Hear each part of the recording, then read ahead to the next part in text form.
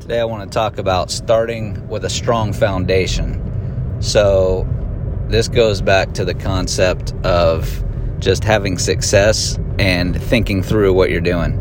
John Maxwell has a great book called Thinking for a Change, where he encourages people to just stop and think about stuff and think things through, because the society we live in, most people do not take any time to just think. And oftentimes, thinking things through can save you a lot of heartache and headache on the back end, and can also help you succeed a lot faster. So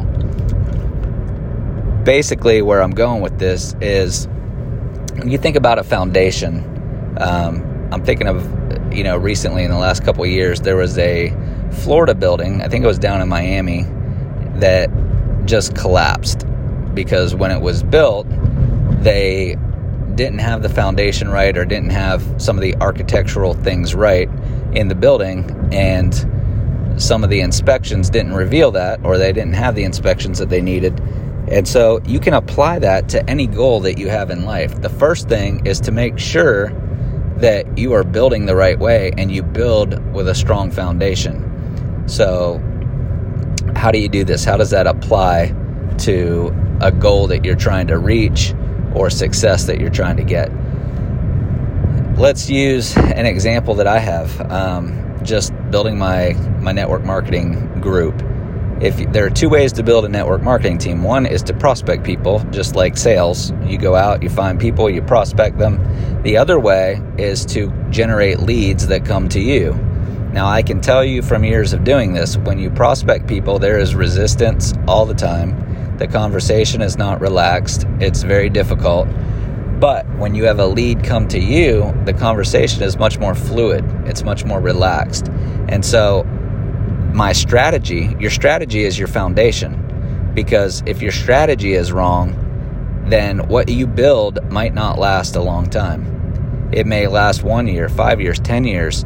You have to think through your goal. Is it a 1 to 5 year plan? Is it a 5 to 10 year plan? Is it a multiple decades plan? Or is it a generation to generation plan? I'm trying to do something from generation to generation. And what I mean by that is I want to be able to pass on everything that I've done to my kids. So if you think about people in the personal development space, like Jim Rohn, Tony Robbins, John Maxwell even, they're going to pass on what they've done, and it's going to be taken over.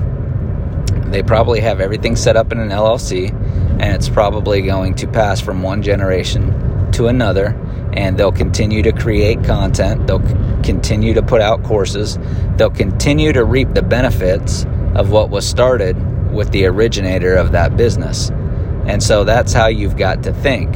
And so when I think about generating leads, in the beginning, when you're creating content to generate leads, I didn't generate many leads, and now I'm starting to generate a lot more. And 10 years from now, it'll be a lot more, and 50 years from now, it'll be even more.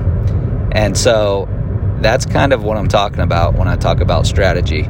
Another thing would be just your strategy for anything, really. Let's say that you're trying to become a great basketball player, or a great football player, or you're trying to become great at anything. They say 10,000 hours makes you an expert.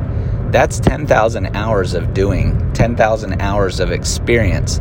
It's not 10,000 hours of reading a book. So if I wanted to be a great cross-country runner and lose a lot of weight by running or jogging, I'm not going to get there by reading books. Sure, I can get some tips, I can get some strategies from a book, but it's not until I apply it that I'm laying my foundation.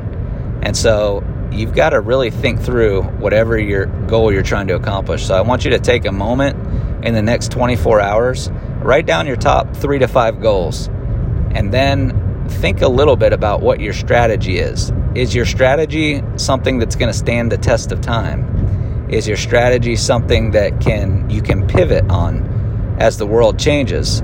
Or is it something that's going to go away as the world changes? Or is it something that's going to get harder as the world changes? Right? Your strategy has to be fluid. Unlike the real world, when you lay a foundation, it better not move at all, because objects don't move. They shouldn't move. Buildings should not move. But when it comes to business, you have to have a foundation that can support the goals that you have and that can scale as big as you want to scale, and that can be fluid and change with the changing times in the world. So you might ask, well, how does that work for content creation? You're creating content on YouTube or you're creating a podcast. That's not fluid. Well, technically, it seems solid. It seems like it's not fluid. But the fact of the matter is, let's say in 10 years, YouTube is no longer the big name in online video content, right? I save all of my videos. So I could go to the next content thing, and let's say I have 100 videos or 500 videos. Yes, I'm going to have to take some time to upload them all, but I have them all saved, and I can quickly pivot to another type of medium. So that's just something to think about. I hope this was helpful to somebody. God bless, and I'll see you on the next episode.